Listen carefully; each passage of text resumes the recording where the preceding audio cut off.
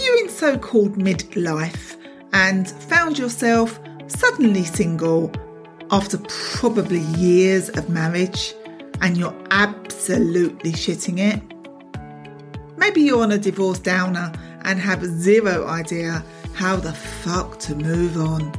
Or you know how to in theory, but it's just not happening. If that's you, you're in the right place. This is the Divorce Chapter podcast, where we turn the unexpected divorce plot twist into a new and improved happily ever after. I'm Sarah Elizabeth, divorce coach and mentor, and I'm with you on this mission to rewrite our stories and make this next chapter the best goddamn one yet.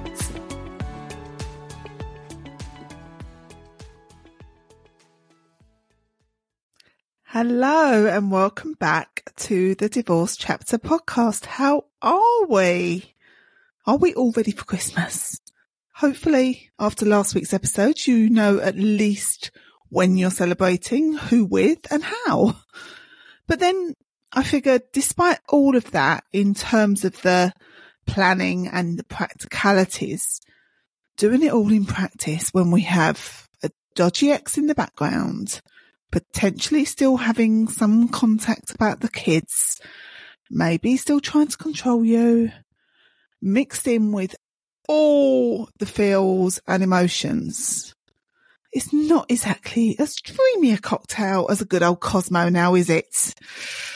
So how can we sweeten the load a bit and, most importantly, keep you feeling calm, collected and at peace over Christmas? I don't know about you, but I find sometimes it helps to understand the mechanics of how we work.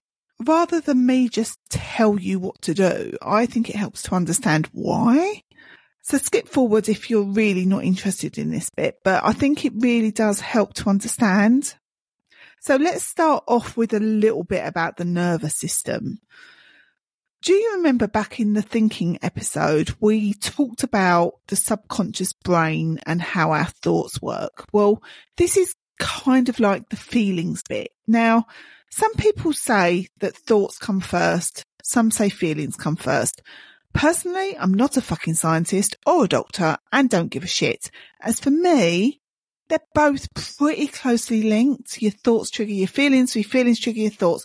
Who knows? Who cares? They're both matter, but hey, what do I know? So the autonomic nervous system. Now, this is like our internal surveillance system, if you like. It senses danger and then reacts accordingly. And this then breaks down into our sympathetic nervous system and our parasympathetic nervous system. Our sympathetic nervous system is the part that gets triggered as fuck. And we have what's known as a trauma response or a stress response. It's a fear of danger. Now, whatever the trigger is, it's a threat to us, whether it's perceived or otherwise. So the three main trauma responses, the stress responses, which you might already know, are fight, flight, and freeze. So imagine in the wild, right? You've got a big hungry lion and the lion spots what looks like could be a really yummy zebra. Now, the zebra doesn't have the part of the brain that might overthink the big lion coming at him. And so sensing danger, emergency, the zebra starts to fucking run, as in flight. But the lion is fast. Super bloody fast and catches up with the zebra. So the zebra gets flooded with cortisol and starts to fight back. Fight. But then realises he ain't going to win. And so makes a decision to play dead, aka freeze. Which tricks the lion somewhat. The lion gets a bit bored of this. And when he sees a much juicier looking antelope, off he goes and the zebra gets to run off again and be free. Now, what this zebra then does, or indeed any other animal in a similar situation of getting out of the danger, poor old antelope, once they get to safety, they shake themselves off. Just shake it off. And picture it. You've seen it. The animal just shakes, goes. It hasn't got the part of the brain that worries if the lion might come and find them. Or what if the lion didn't like them? Or what if their stripes don't fucking look right? Who knows? You get the gist. Once the danger is over, the animal just shakes it off, gets all of that pent up stress energy out of their body, just moves on, goes to see what's out there today. Whereas us humans, not so much. You know, if I think back to when I left my ex-husband, I left him, right, taking flight to my eldest son's house, escaping flight. Then I got angry and tried to fight back. And all of that was interspersed with being in freeze like a fucking zombie. But I never actually released from my body all of that fear, all of that stress, that trauma. And then we wonder why I ended up with Crohn's disease, eh? You see, our bodies react to a threat of danger in this way. So we've got fight, which might show up as physical or verbal aggression. We're alarmed, we're scared, and our heart rate is up, up, up. Or flight, which is where we just want to run and hide, again in a state of hyper arousal and probably struggling to catch your breath. And freeze, which is disconnected and isolated, feeling numb and in shutdown. And if we don't tell our body when we are safe again, if we don't release that stressed energy, we store it in our body. So the next trigger reignites that same trauma response. And seeing our ex over Christmas or his family or any of the other points which might signal in some way to you a flashback even of danger, your body is going to react automatically, almost from memory. Your sympathetic nervous system is going into red alert. Hormones flood through the pituitary at the base of the brain, which tells the adrenal gland to release cortisol, which then travels through the blood and through the body, telling it to react to the stress. We're literally being flooded with stress hormones. Our bodies are trying to protect us. They sense the danger.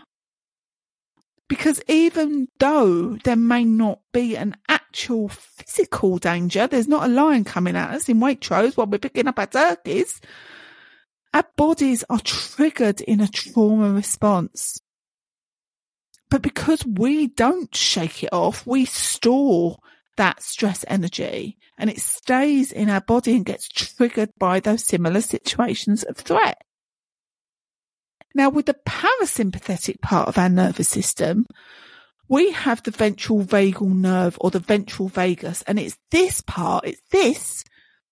that needs to be activated in order to feel safe and calm and grounded. It's this part that signals safety.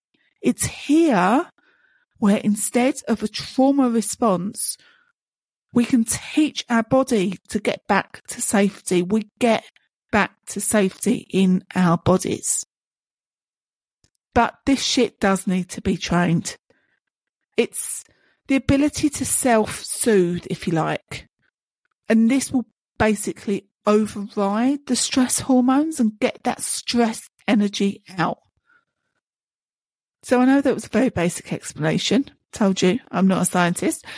But now we know a little bit more about how this shit happens. And we know we're not fucking nuts when we're triggered as fuck by the ex.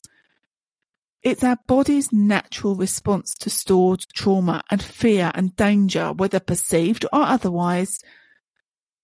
And we need to know what we can do about it to get back to feeling safe, to get our bodies back to safety.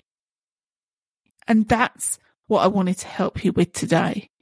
Because If you are going to be triggered at any point after divorce, it's a pretty likely bet that Christmas will be one of those flashpoints. So what can we do when we're in fight or flight, or just generally feeling fucking anxious? How can we get the vagus nerve going and get from the sympathetic nervous system into the parasympathetic nervous system? You might have heard of this as vagus nerve toning. Think of it a bit like going to the gym and getting a six-pack to regulate our nervous system and increase the cues of safety to outmaneuver the cues of danger, right? Now, the first thing is to notice, bring awareness. Notice the feeling, scan your body. What do you notice? When you say you feel anxious, where in the body are you feeling that? What does that feel like? It might be your tummy feels fluttering. It might be your throat feels tight. Your shoulders are tense.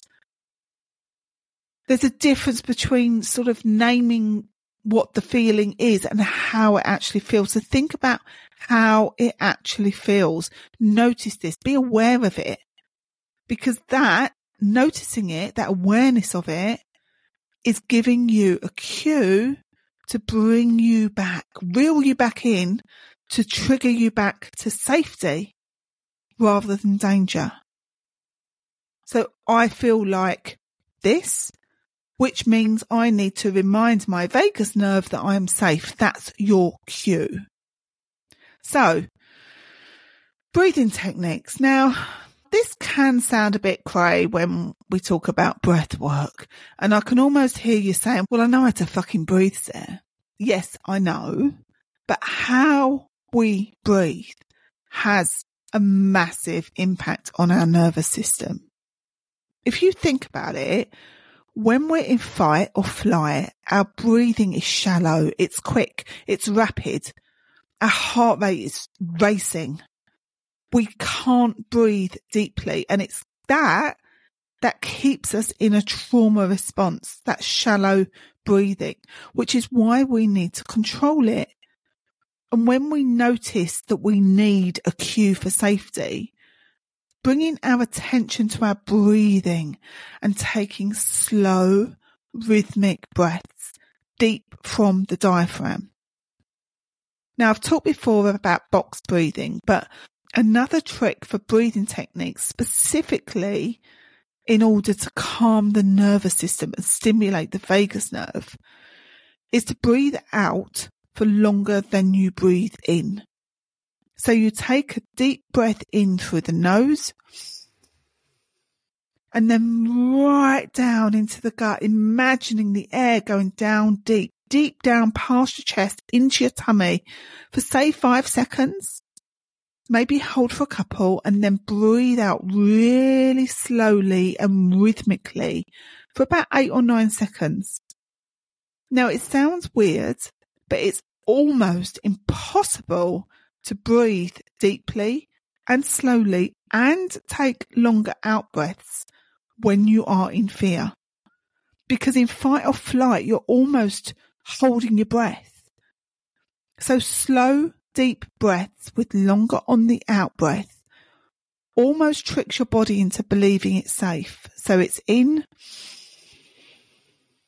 deep, hold, and out for longer. Now, whether that's in for 5, out for 7, for 9, whatever you can manage. It might be to start off with that you can only breathe in for 3 or 4 and then breathe out for 5 or 6.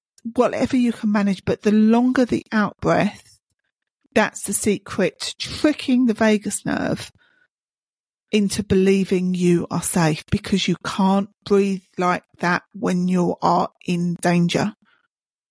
Now, another breathing technique that helps is called the physiological sigh. And this is also breathing deeper, but this is 2 inhales straight after the other and then a slow out breath. So you're going, sorry, that's not very nice for people that don't like breathing in your ear hole. But do you see that breathing in and in some more deep, that forces your body to feel safe. Now, next up, humming. Well, you must have known by now I suggest these weird things, no? Like, don't look at the podcast like, what's she talking about? Like, it's me. I suggest these weird things because they goddamn work. Now, because the vagus nerve is connected to the vocal cords, humming essentially almost like mechanically stimulates it. So humming a song on repeat or just humming, for example, it's really calming. Try it. Think of a song, a fucking Christmas song if you like, and just hum the song.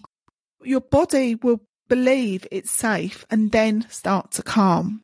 One more that you might think is even weirder, but again, it frigging works. A trauma-focused psychologist called Peter Levine developed this one, and it's called VOO breathing. So this entails taking a deep, slow inhale through the nose again, taking it deep into your belly. Then as you exhale, you make the sound VOO, like a foghorn, for as long as you can exhale. So you breathe in.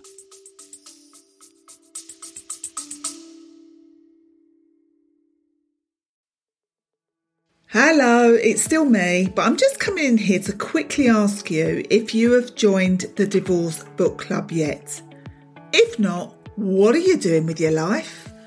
We dive into a new book every month related to divorce, relationships, or all things personal development. So if you want to join us in making our divorce chapter frigging amazing, at the end of the episode, get yourself over to www.thedivorcebookclub.com. I'll see you in there. And now, back to the episode.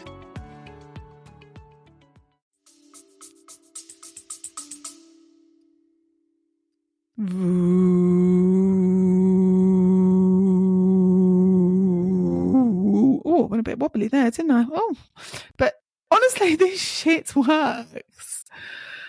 Now, I don't know if I've said this before, but I have this massive phobia of snow. I know, don't ask. You should know by now, I'm a weirdo.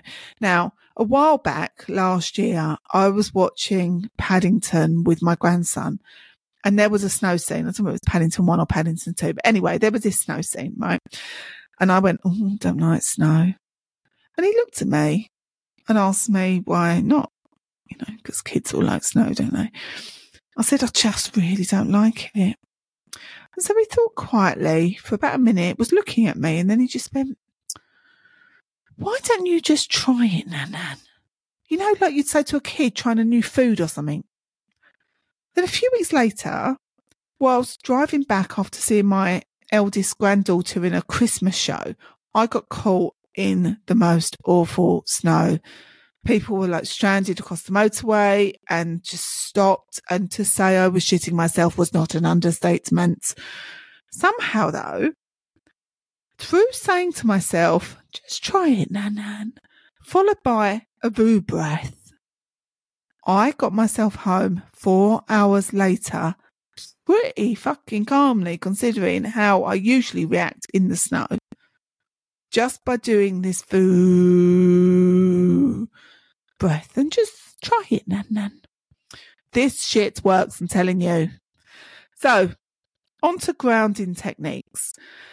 These work by focusing ourselves onto a specific point in order to trigger a cue of safety. Now, one famous one is the 5, 4, 3, 2, 1 technique. Now, this is based on stimulating your senses and calming your body into a safe place. Now, so you say to yourself, whether that's aloud or in your head, if you're in public or whatever, 5 things that you can see. Now, it might be the colour of the walls. It might be a pattern on the carpet. It might be a bit of Christmas tinsel, whatever. 5 things that you can see in your immediate surroundings. Then 4 things that you can feel, like if it's icy and cold and it gets on your face and your nose feels cold, or you can feel the fabric of your clothes, or if you're wearing a nice sparkly top, you can feel all the little sequins. Then 3 things that you can hear, and maybe it's a car engine, maybe it's a ticking clock, or a low hum, or someone else doing the or a Christmas song, you get the point. 3 things that you can hear. And then 2 things that you can smell, bringing it back to the Christmas theme, maybe a nice Christmas candle, some cinnamon or some Christmas put. And then finally, 1 thing you can taste. Now, that might mean carrying something with you, like some mints or something, but 1 thing that you can taste. Now, that 5, 4, 3, 2, 1, see, feel, hear, smell, taste, is great for calming ourselves because it draws attention one by one to each of our senses. And so that eliminates the feelings of threat and activates safety. Another great grounding technique to signal safety is to develop what is essentially called an anchor. Now, this probably involves a bit of prep to set the anchor, but I do this a lot. Once you've set it, it's easy to just pick up anywhere. So when you are in a calm state, close your eyes and visualize somewhere that feels super amazing and super peaceful and calm to you. It might be imagining yourself on a warm sandy beach with the water lapping on your feet and the sun beating down on you. Or it might be in a spa, getting a lovely massage or a facial with the smells of expensive oils. Something that you know makes you feel so good and calm and at peace. And then whilst you're closing your eyes visualizing this, press one of your fingers with your thumb. Now, I tend to do my ring finger and thumb on my right hand. I imagine my calm, peaceful scene and then press the finger and thumb firmly together. It's like it locks it in. And then when you find yourself in a stressful situation that triggers your body into that trauma response, you literally press the same finger and thumb together to trigger the body into feeling that same sense of calm and peace. Remember, your brain can't tell the difference between real and imagined. Yeah. And that's why it takes you there, because you've locked that visual into your body as your safe place.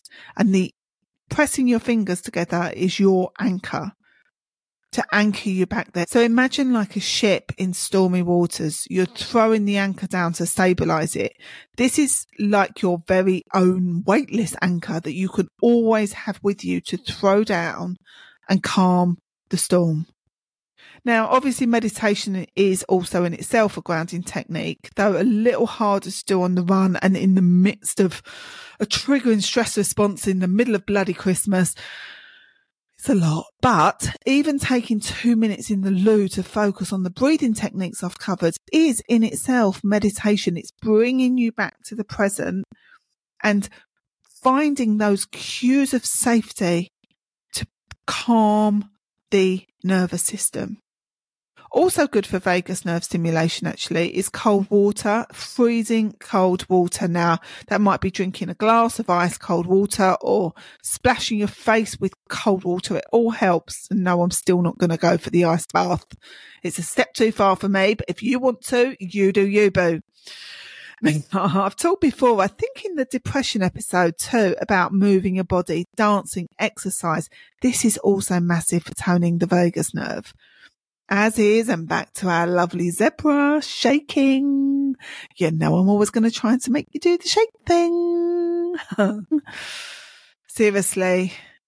You know, I do know it's really, really hard when you're feeling so anxious and so triggered in the festive season. And whilst you might just want to say, I don't give a festive fuck, any or all of these techniques I've talked about today will truly help in restoring calm and peace and getting your body out of fight, flight or freeze and back to safety. I promise you. It's that vagus nerve toning. Let's practice it. Let's get it ready so that when we're triggered, we know exactly what we need to do to calm ourselves back. So I really do hope some of this can work for you when it all feels too much. And I also hope, as I said last week, that you've got all your plans in order. And I guess between last week and this week, my hope for you is to get you through the Christmas period in whichever way you can. And, you know, maybe even enjoy it. So that's it for me this week. Thank you, as always, for listening and for coming back. And it would be the most amazing present for me, at Christmas or otherwise, if you could take a minute to share, like, or review the podcast. It honestly means the world to me. And definitely if you're listening on Apple, because Apple have done some fucking weird shit to the algorithms, mate. I'm nowhere. I can't even be seen. So anything you can do to help that would mean the world to me. So thank you. Thank you again for listening.